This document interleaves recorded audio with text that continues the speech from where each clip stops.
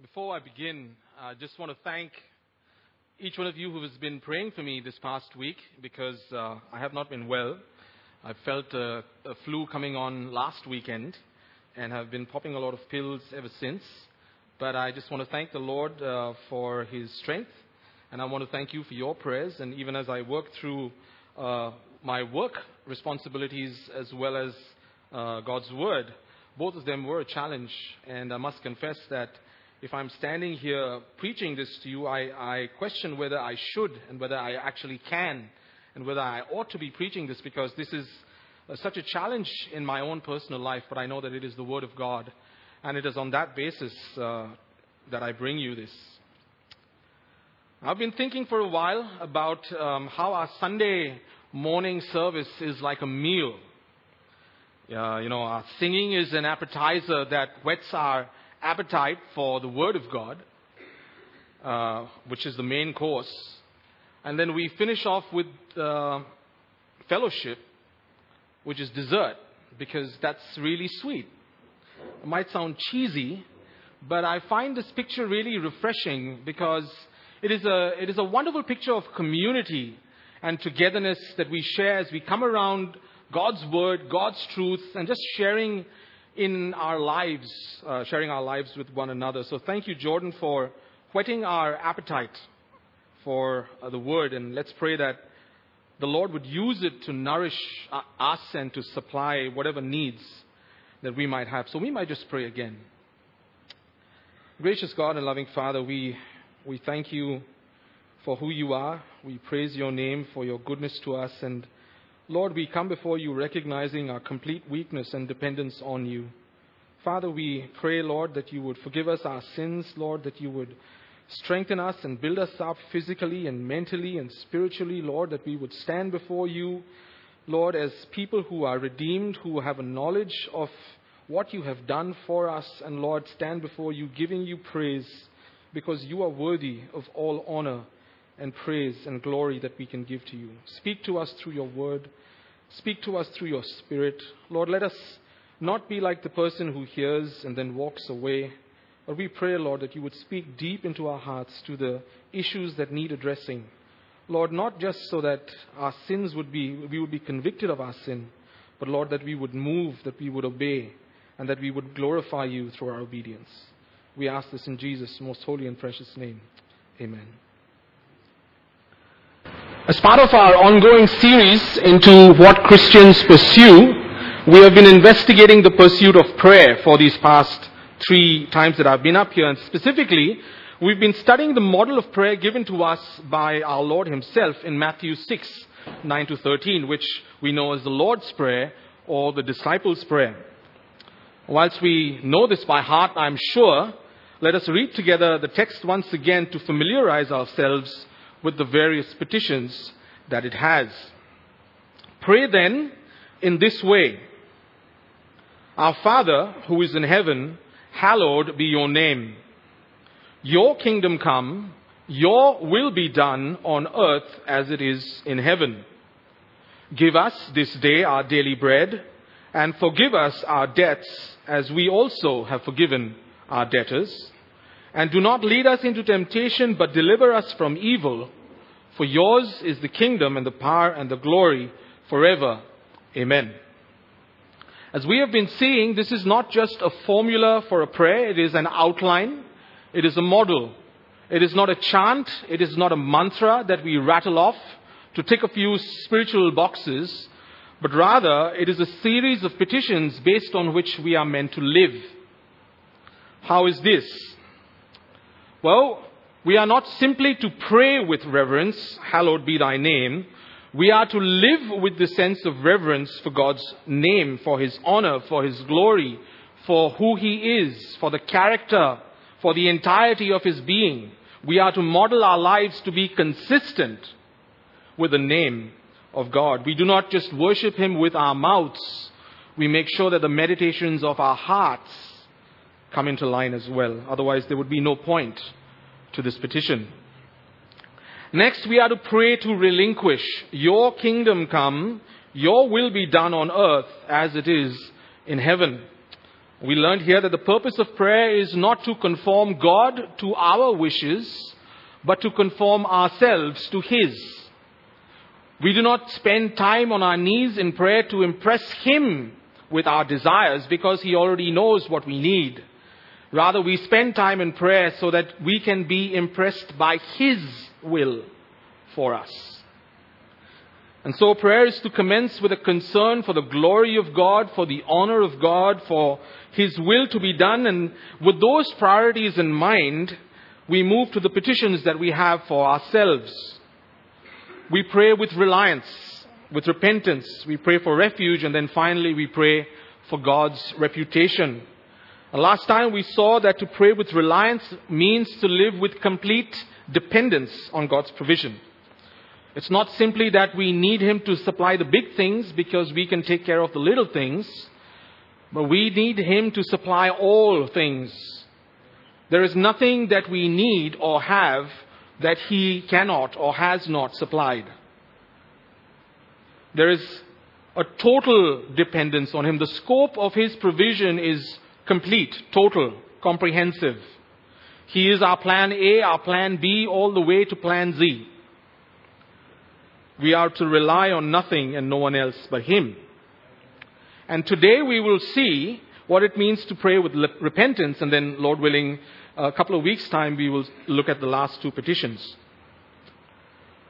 Well, I hope you are following this model because it covers everything, like I said, that we need to cover. We begin with a focus on God.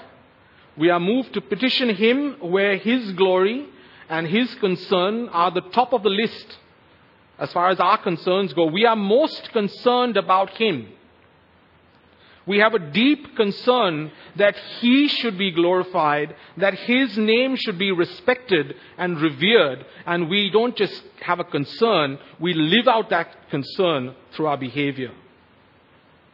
And then we move to ask for ourselves, and we ask for our physical needs. We ask for forgiveness. We ask for daily bread. We ask for our mental needs. We ask for forgiveness. And then we ask for our spiritual needs, which is guidance and direction. And so we are asking God to be glorified in His provision for the physical, for the spiritual, and for the mental. And so even though we are asking for ourselves, God continues to be at the center of our petitioning.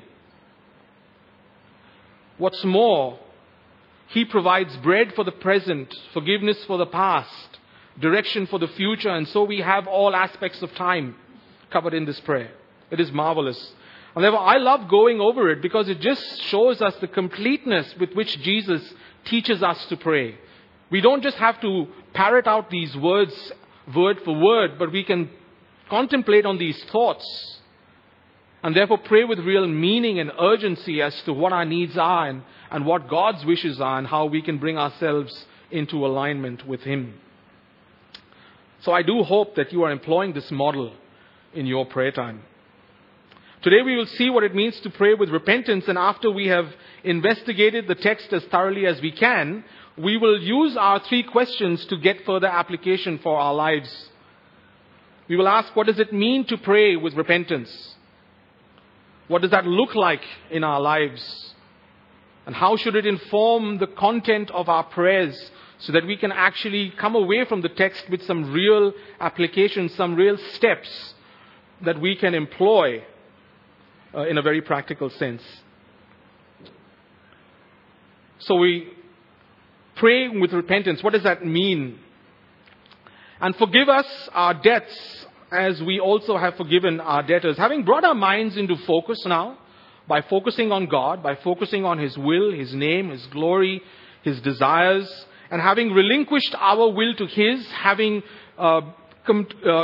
focused and recognized that we are utterly reliant on Him, we now come to praying with an attitude of repentance. And why do we do that? We realize that we have a debt. Forgive us our debts. We come to an understanding that we owe God. This is not a relationship of equals. We owe Him. We have an obligation to Him. He has something over us. In God's eyes, we are lawbreakers, we are serial offenders, we are guilty of what? Of non-compliance with His law. That's why if you've been paying attention to Jeff's series on the Ten Commandments, you would know by now what God desires for us in His law. 2 commands that we break on a perpetual basis. You shall have no other gods before me. You shall not make for yourself an idol. And if you've been paying attention to what Jeff has been saying, you shall have no other gods before me, it's very clear that God wants to have the supreme, preeminent role in our lives. God has designed us to be worshippers, and our role and our design as creatures is to worship Him. That is what we have been made for. If you are looking for purpose, if you are seeking meaning in life, become a worshipper of the true God, because that is what you were created to do. And it is because we do not comply with this command that we are in breach of it.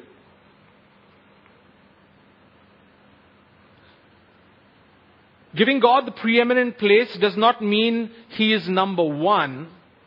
It means He is number only. It doesn't mean that He is the first among many. It means He is the only. There is no one else. And that is the purpose that we are created for and we fail to live up to. And that is why we are debtors or sinners. That is why we owe God a moral obligation because of our sin. So what is this? Does this verse mean that God will only forgive us if we forgive others? I mean, look at the next part of the verse. For if you forgive others for their transgressions, your heavenly Father will also forgive you. But if you do not forgive others, then your Father will not forgive your transgressions. Is Jesus teaching us that our salvation, God's forgiveness in salvation, depends on whether we forgive others or not? And the answer is no. And I have 2 reasons to offer you. First, the object of the petition is our Father.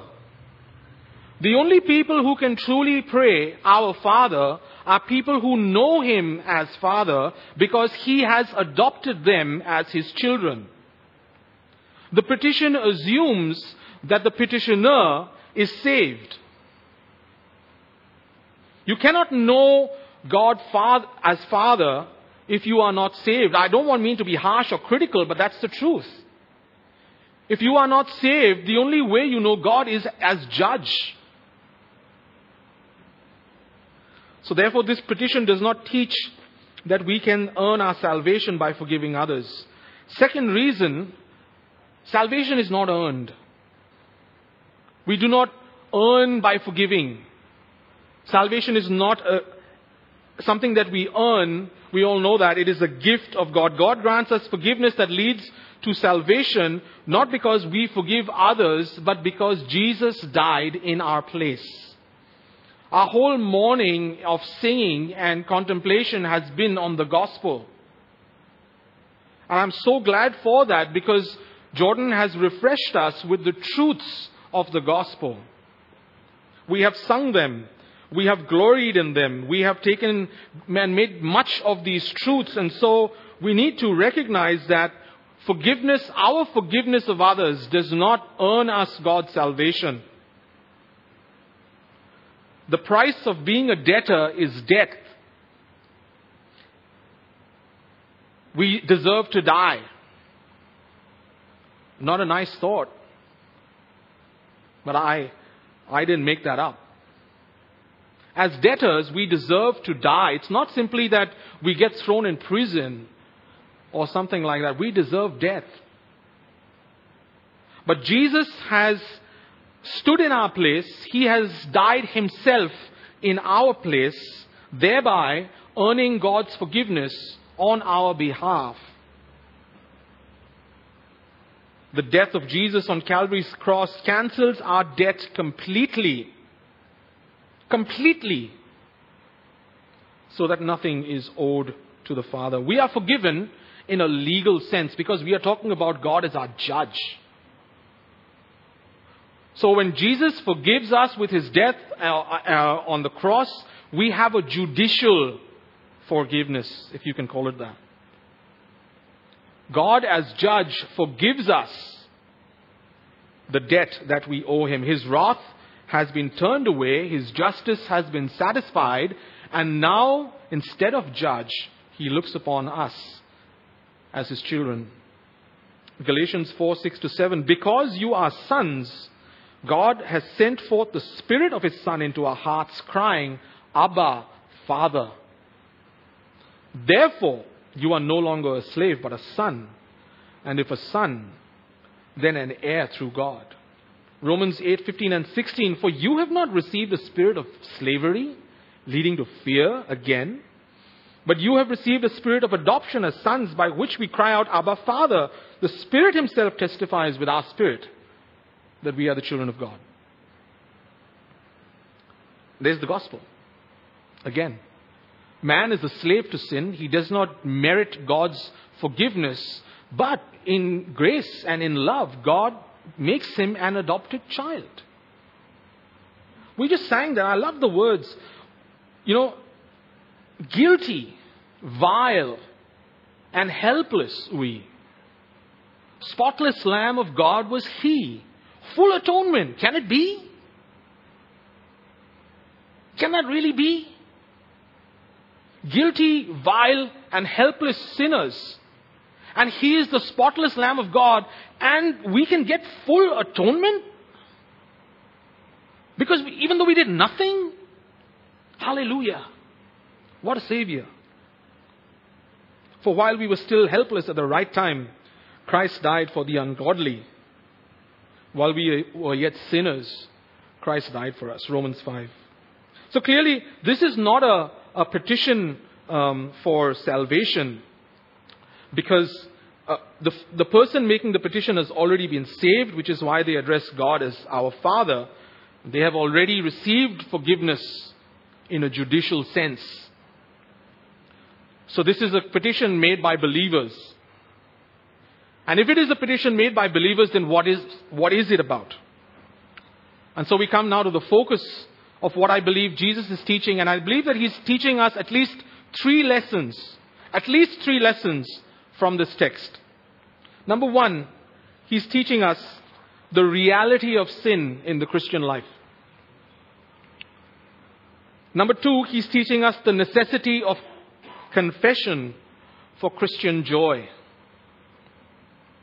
And number three, he is teaching us the urgency of forgiveness for Christian fellowship. Number one, the reality of sin in Christian life. Forgive us our debts. Number two, the necessity of confession. Please forgive. The necessity of confession for Christian joy. Number three, the urgency of forgiveness for Christian fellowship as we have forgiven others. And so we come to the first point, or the first lesson, the reality of sin in the Christian life. We don't like talking about this. When you look at evangelicalism around the world, there is very little talk of sin. And by the end of this sermon today, I hope that I will impress upon you why we need to talk about it. Because it has a direct impact on how we fellowship as believers. Forgive us our debts. By teaching us to pray this way, Jesus is drawing our attention to the fact that believers sin. People who are saved, are redeemed, they still sin. We've been singing about how Christ has bought us and redeemed us and saved us, and we are going to be in heaven with him, and he is glorified in our lives. But the fact is, we sin. I don't know about you, but it is true in my life. Just because you are saved from sin doesn't mean you lose the ability to sin. 1 John 1:8, if we say that we have no sin, we are deceiving ourselves and the truth is not in us. And then verse 10, if we say that we have not sinned, we make him a liar. And his word is not in us. Christian, make no mistake. You sin. But there's something else you need to bear in mind, and I'm going to stress it, and I'm going to belabor the point, because I believe we need to understand this and we need to get a grip of it. Just because God has saved you, just because you have received salvation, does not in any way minimize the atrocity of your sin. Let me state that a little differently. The sin of a redeemed individual is no less odious or offensive than the sin of an unregenerate person. Sin is beastly and ghastly and hideously loathsome regardless of whether or not you have been saved. Just because God has ceased to be your judge and He has become your Father does not in any way minimize the contemptible, despicable and repulsive nature of sin. If I can put it crudely, just because you're a Christian does not mean that your sin now takes a more pleasant odor. It still stinks. When God adopts you into His family, your sin does not suddenly become more palatable to Him. It is still distasteful and rank.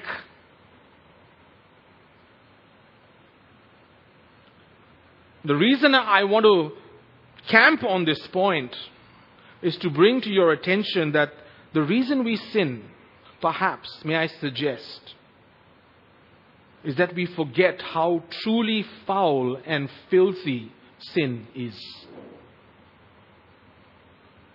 I could be barking up the wrong tree, but it seems to me that we get so caught up in the beauty of grace, and we get so caught up in the love of Christ, that we forget the ugliness of sin. We love to think of how the blood of Jesus washes us and cleanses us. But what has He washed away? What stain has He cleaned? I mean, think about it. God convicts you about your sin, right? I'm taking you back to now when you were at your point of conversion, perhaps, or thereabouts. God convicted you about your sin. He convicted you about the punishment that awaited you. And you realized that you needed Him.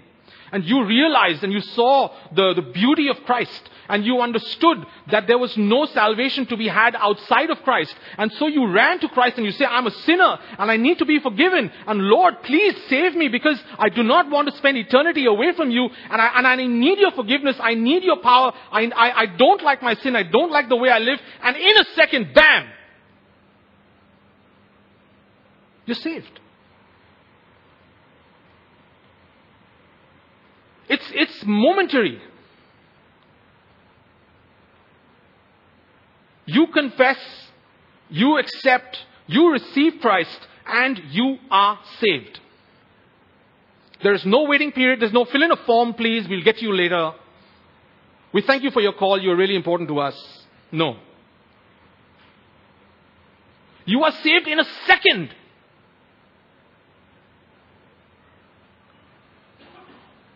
But here's what we need to realize. The sin is gone in a moment. Not because of the weakness of sin, but because of the power of the blood. And I want you to understand that the stain is gone, Because there is wonder-working power in the blood, not because sin is something that can easily be washed away. Just because it is washed away in a second doesn't mean it is easy to wash. Think about it. If you escape a burning house, does fire suddenly become less destructive to you? If you were to survive cancer, does cancer become more acceptable to you? If you were to have a head-on collision with a 20-ton truck, a road train, smashed your car to smithereens but you walked away, would you think, oh wow, I could do that again? Dear Christian, make no mistake, just because God has looked upon you with kindness and compassion does not mean that He considers your sin to be slight and superficial. Don't let the ease with which you receive salvation diminish the magnitude of your crime. Can I say that again? Don't let the ease with which you receive salvation diminish the magnitude of your crime. Why? Because grace becomes cheap. Grace becomes cheap when sin is seen as petty. And when grace becomes cheap, the value of salvation depreciates. How can we guard against the error? There's only one way. We must see sin as God sees it. There is no other way to look at sin. There is no other way to define sin except the way that God defines it. David knew this when he wrote Psalm 51. Against you only have I sinned and done what is evil, not in my sight, not in the eyes of society, in your sight. David was guilty of adultery with Bathsheba. He was guilty of murdering Uriah. But who has he sinned against? You only. He is not grieving because he has fallen in his own eyes.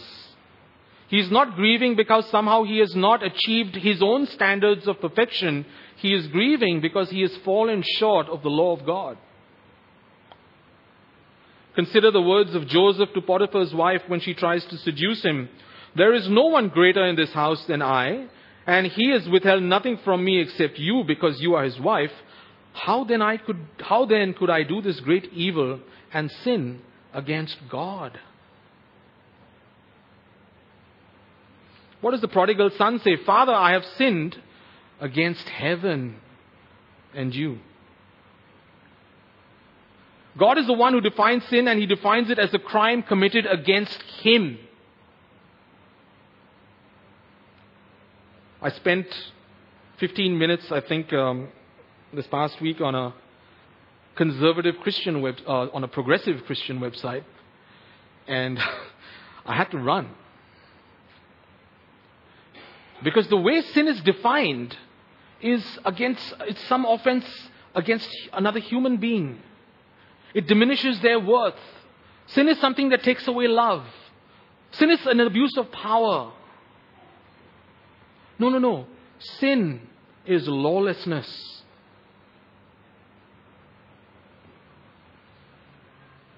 Regardless of whether the offense is perpetrated against another person, God sees that offense as being perpetrated against Him. That is why we have a debt. Because if we have a wrong idea of sin, we're going to have a wrong idea of the debt. And therefore, when we pray, forgive us our debts, we could be praying about anything. If we truly want to believe and pray, forgive us our debts, we need to understand the value of the debt. How much do we owe?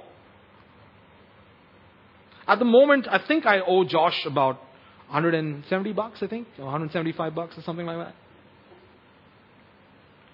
But if he came and told me, hey, Pete, where's the $300 you owe me? I'm like, hey, hang on. Because both of us understand how much I owe him. We agree on how much I owe him. And so when we pray, forgive us our debts, I agree with God how much I owe him. And if I don't know how much I owe him, how will I agree with him? How will my prayer make any sense in the sight of God if I have a wrong understanding of how much I owe him?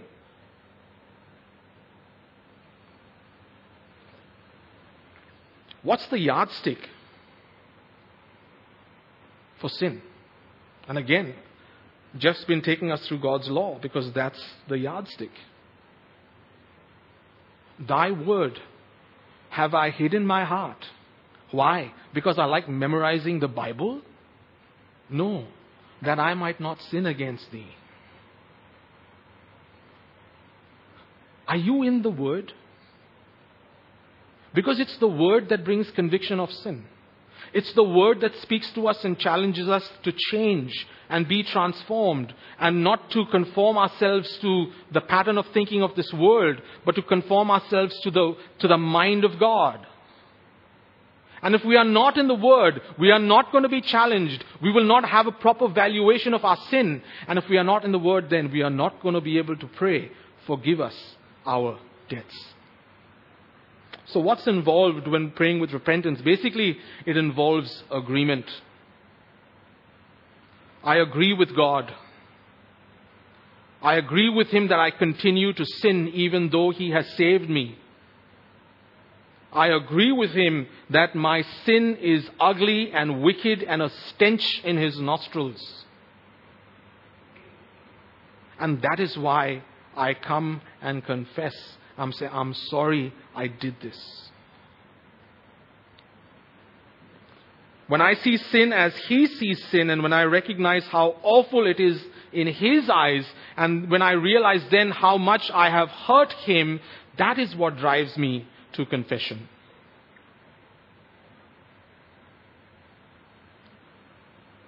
The Lord is teaching us the necessity of confession for Christian joy. To ask for forgiveness of one's debt is to confess that I owe them. I fess up. I admit. I affirm, yes. Yes, I owe you. Yes, I'm sorry. Yes, I did something wrong. Why do I need to do this? After all, hasn't God already forgiven me? Didn't we just sing that sin has been removed? Didn't we just sing that the blood of Jesus saves us from all sin? So why do I need to confess? Why is God harassing me? Why do I keep needing to come? What's with that? I mean, is God an Indian giver? He just says, I forgive you your sin, and now I still have to come and confess my sin? What's with that?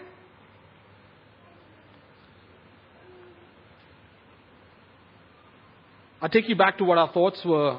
When God is our judge, he grants us judicial forgiveness. But when he becomes our Father, we still need his parental forgiveness. Just because he has changed his relationship with us does not mean we stop confessing our sin.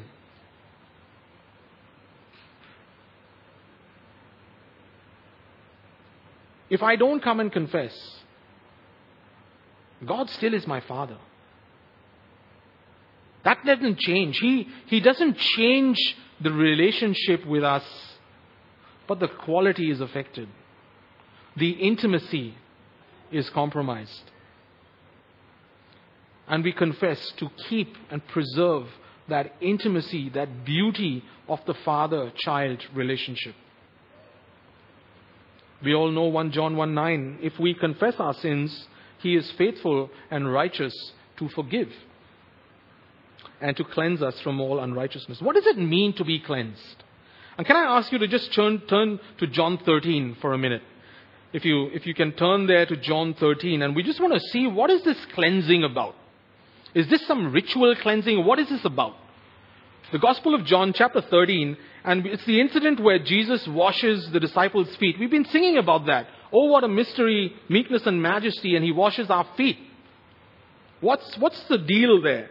Luke tells us in his Gospel that the disciples were actually arguing about who's the greatest amongst them. And then Jesus comes and starts washing their feet, and everyone shuts up. So we start from verse 6, John 13, verse 6. So Jesus comes to Simon Peter, and he said to him, and Peter said to him, Lord, do you wash my feet? And Jesus answered and said to him, what I do, you do not realize now, but you will understand hereafter. And Peter said to him, never shall you wash my feet. And Jesus answered, if I do not wash your feet, you have no part with me. So Simon Peter says to him, Lord, then wash not only my feet, but also my hands and my head. And Jesus said to him, he who has bathed needs only to wash his feet, but is completely clean. What's going on here? What is that all about? Is he talking about having a shower? Well, you would know that back in Jesus' time, people walked. They traveled by foot, and their feet got dirty. And so when they entered their own house or someone else's house, they had to wash their feet, because you didn't want to bring all the muck and the grime into the house. Especially, you didn't want to bring it next to the table, because usually you didn't sit at a table, you reclined at a table. And so you didn't want dirty feet next to the food. And this is what they were doing here. They were having a meal, and they were reclining at the table. And they were absorbed in this self-centered discussion about who is the greatest. And Jesus then starts to wash their feet. And Peter obviously is convicted of his sin. He says, no, okay, no, you're not going to wash my feet. And Jesus is saying, hey, if I don't wash your feet, we do not have a relationship. And so he says, oh no, give me a shower. Don't wash my feet only, go wash my whole head and my hands and everything. And I'm so glad that I was named after the disciple who was capable of saying some very dumb things. Just like I am. Give me a bath, Lord. But Jesus corrects him, and then he provides this real deep spiritual insight. He who has bathed needs only to wash his feet, but is completely clean. Peter, if you've been saved, you don't need a bath again and again and again. You just need to wash your feet, because you are completely clean. You don't need a bath, but you do need cleansing. So Jesus is saying salvation is a once and for all deal. It's the bath. You bathe once and that's it. But that doesn't mean you don't need regular washing. You do. He who has bathed needs only to wash his feet, but he is clean. So when you repent and confess of your sin, you receive God's forgiveness, his judicial forgiveness. That's like the shower. But you still need his parental forgiveness. You still need to wash your feet. We still need to confess our sin, because if we don't, then the relationship is disturbed. I sin, God knows that I've sinned, but I don't go to him. What's with that? Do I think he doesn't know? But if we confess our sins, he is faithful and righteous to forgive us our sins and to cleanse us from all unrighteousness. Do you sin often? Do you sin often? Then come to him often. Do you feel as if he is frustrated with you because you're doing it again and again and again and again? I mean, if someone was making a mistake like that in my work, I'll tell them, hey, better shape up, man. So do I feel like I don't want to come to God because my sin is so repeated and so constant and so, regular? Hear the words of Nehemiah. But thou art a God ready to pardon. Thou art a God ready to pardon. Nehemiah 9:17. Be encouraged by the words of Micah. He retaineth not his anger forever, because he delighteth in mercy. Micah 7:18. Can you imagine that God delights in mercy? His forgiveness does not have a use-by date. It never expires. Not only do his mercies never come to an end, they are new every morning. You know, when I was thinking about that, I'm like, I cannot out-sin God's mercy. No matter how novel my sin, no matter how new ways I think up of sinning, his mercies are newer still.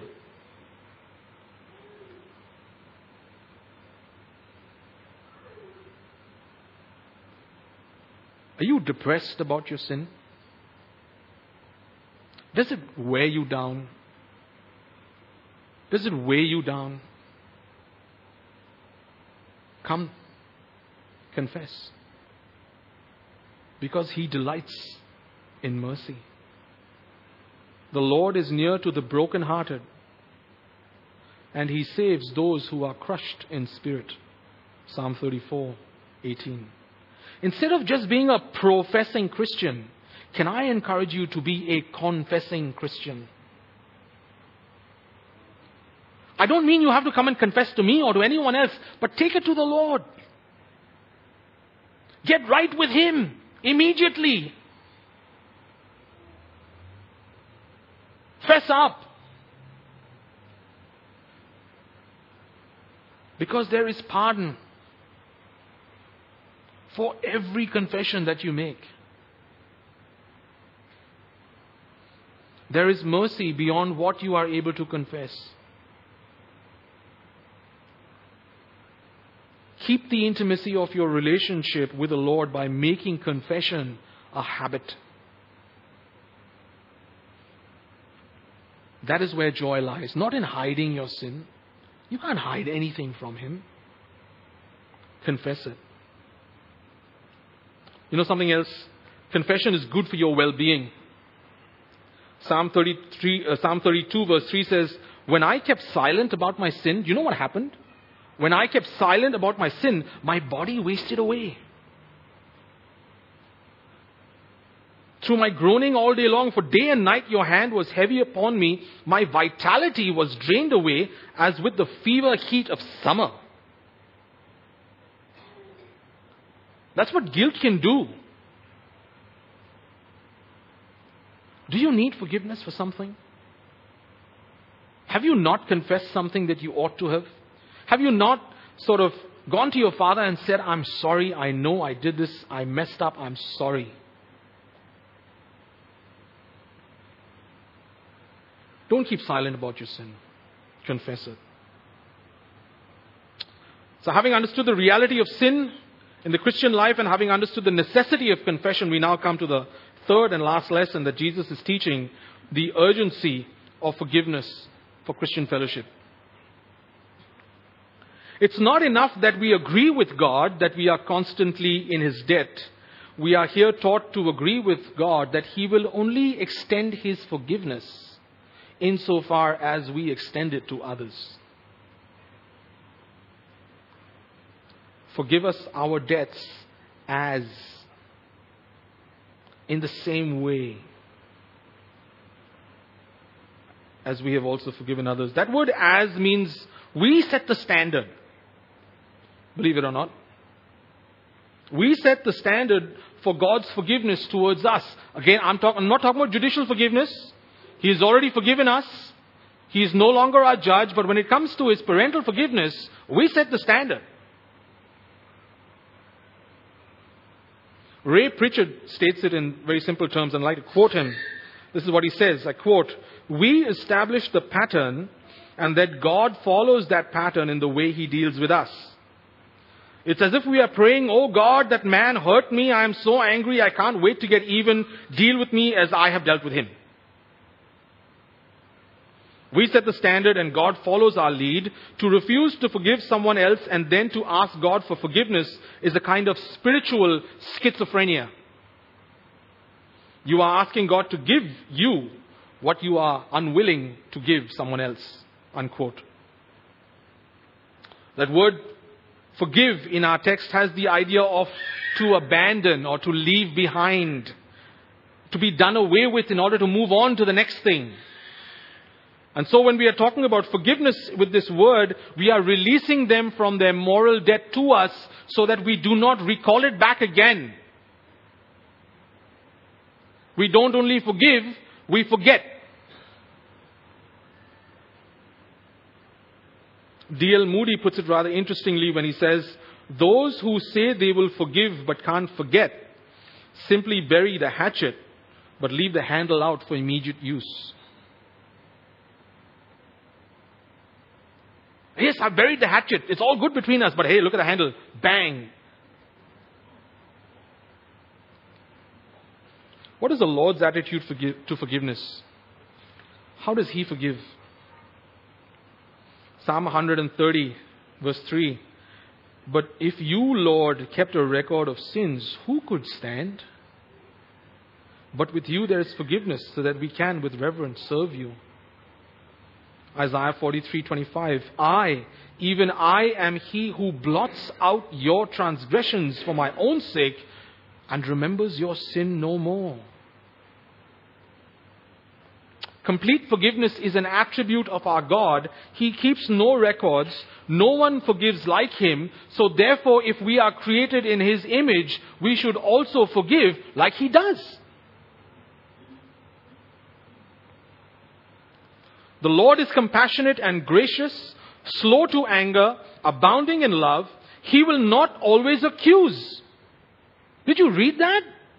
He will not always accuse, nor will He harbor His anger forever. He does not treat us as our sins deserve, or repay us according to our iniquities. For as high as the heavens are above the earth, so great is His love towards those who fear Him. As far as the east is from the west, so far has He removed our transgressions from us. Do we remove the transgressions of others against us to that degree?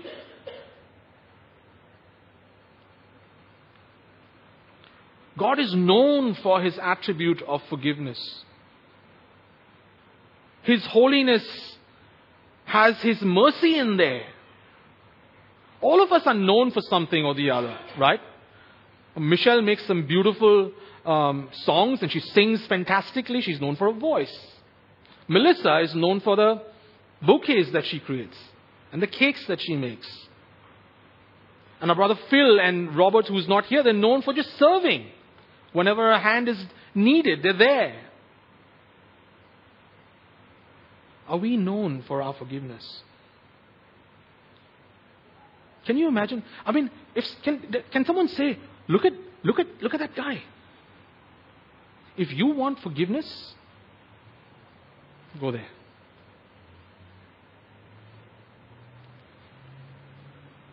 We could say it like this: your love for your fellow believers reflects your understanding of God's love for you. And that's why I use the phrase urgency of forgiveness. We must be in a rush to forgive. We must be falling over ourselves to forgive.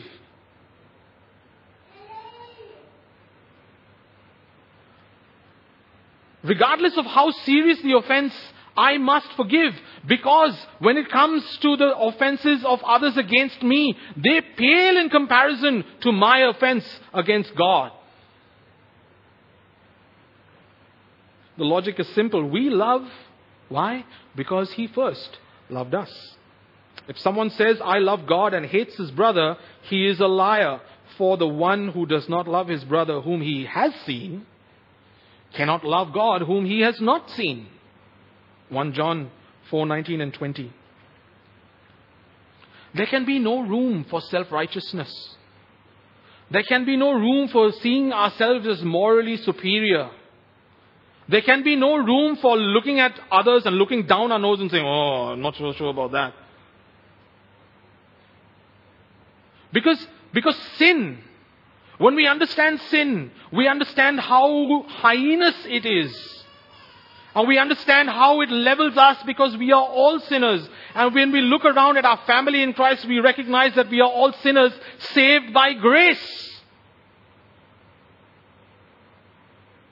We are not just sons and daughters adopted into God's family. We are co-heirs with Christ. How dare I look down my nose at someone who is a co-heir with Christ?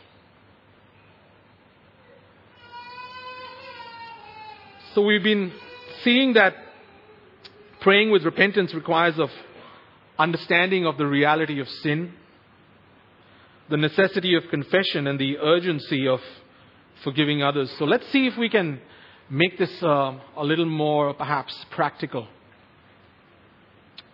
What does it mean to pray with repentance?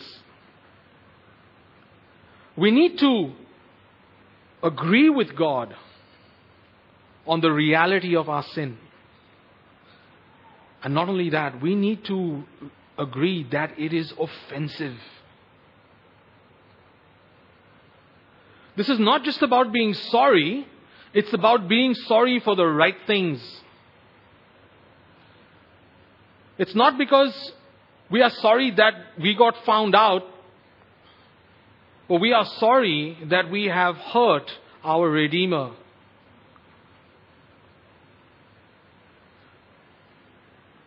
What does praying with repentance look like? It looks like genuine contrition.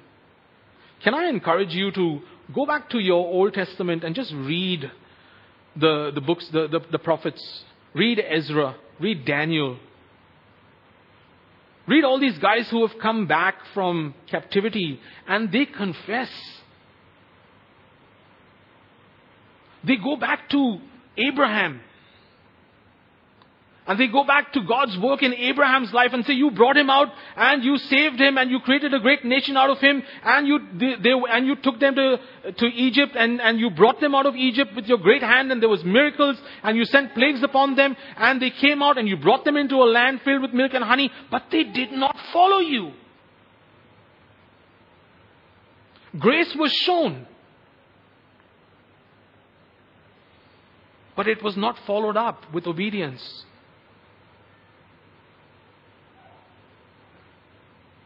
Read the prophets to read what confession looks like. I read Daniel 9, I think it was, and he says, the righteousness is yours, O Lord, but shame is ours. Strong language, but fitting language. Broken-hearted over sin. It looks like immediate confession. And why do we do it? We do it so that our relationship with our Father is not disrupted. So that the intimacy of our relationship is preserved. And finally, it looks like an eagerness to extend that same grace to others. Be eager to forgive. Be desperate to forgive. Lastly, how should this attitude of repentance inform the content of my prayer? Again, agree with God just how grievous your sin is in His sight. When we say amen, what is that? I like James when he doesn't say amen, he says agree. That's what we're doing, right? I agree. Amen. Agree with God about how holy He is, how just He is, and how sinful your sin is. And how much it hurts Him. But also agree with God that He is a God of great pardon who delights in showing mercy. And then believe in that. Do you believe that or not? Do you believe that He pardons? Then come. Seek intimacy with Him through confession and forgive others the way He forgives. To forgive greatly, we must recognize that we have been forgiven greatly. And if we are to recognize that we are forgiven greatly, then we must recognize that we have sinned greatly. Our Lord says as much about the woman who washed his feet with expensive perfume and wiped his feet with her hair. You remember that? What does he say? For this reason I say to you, her sins, which are many, have been forgiven, for she loved much. But he who is forgiven little, loves little. When you pray this week, can I encourage you to practice praying with repentance? Will you name your sins and confess them to the Lord? What's more, will you extend that God-like forgiveness to those who need it? Shall we pray? Our great God and Savior, our Father and Redeemer, Father God, we thank you for your word, which is true, which shows us who you are and who we are, and are standing before you, and your love for us, and your grace and compassion towards us, and the pardon that you extend to us. Father God, may we delight in showing mercy as you do. Father God, may we agree with you on our sin and just how horrible it is. Lord, may your grace not give us license to sin, but may it restrict us. Lord, when we see the love that you have shown to us, may that restrict our desire to sin. May your love motivate us to greater righteousness and greater holiness and greater Christ-likeness. And may that love that you have for us, Lord, may that flow out into the lives of others through us, so that we truly can be united as a body whose head is Christ. And it is in His name we ask all this. Amen.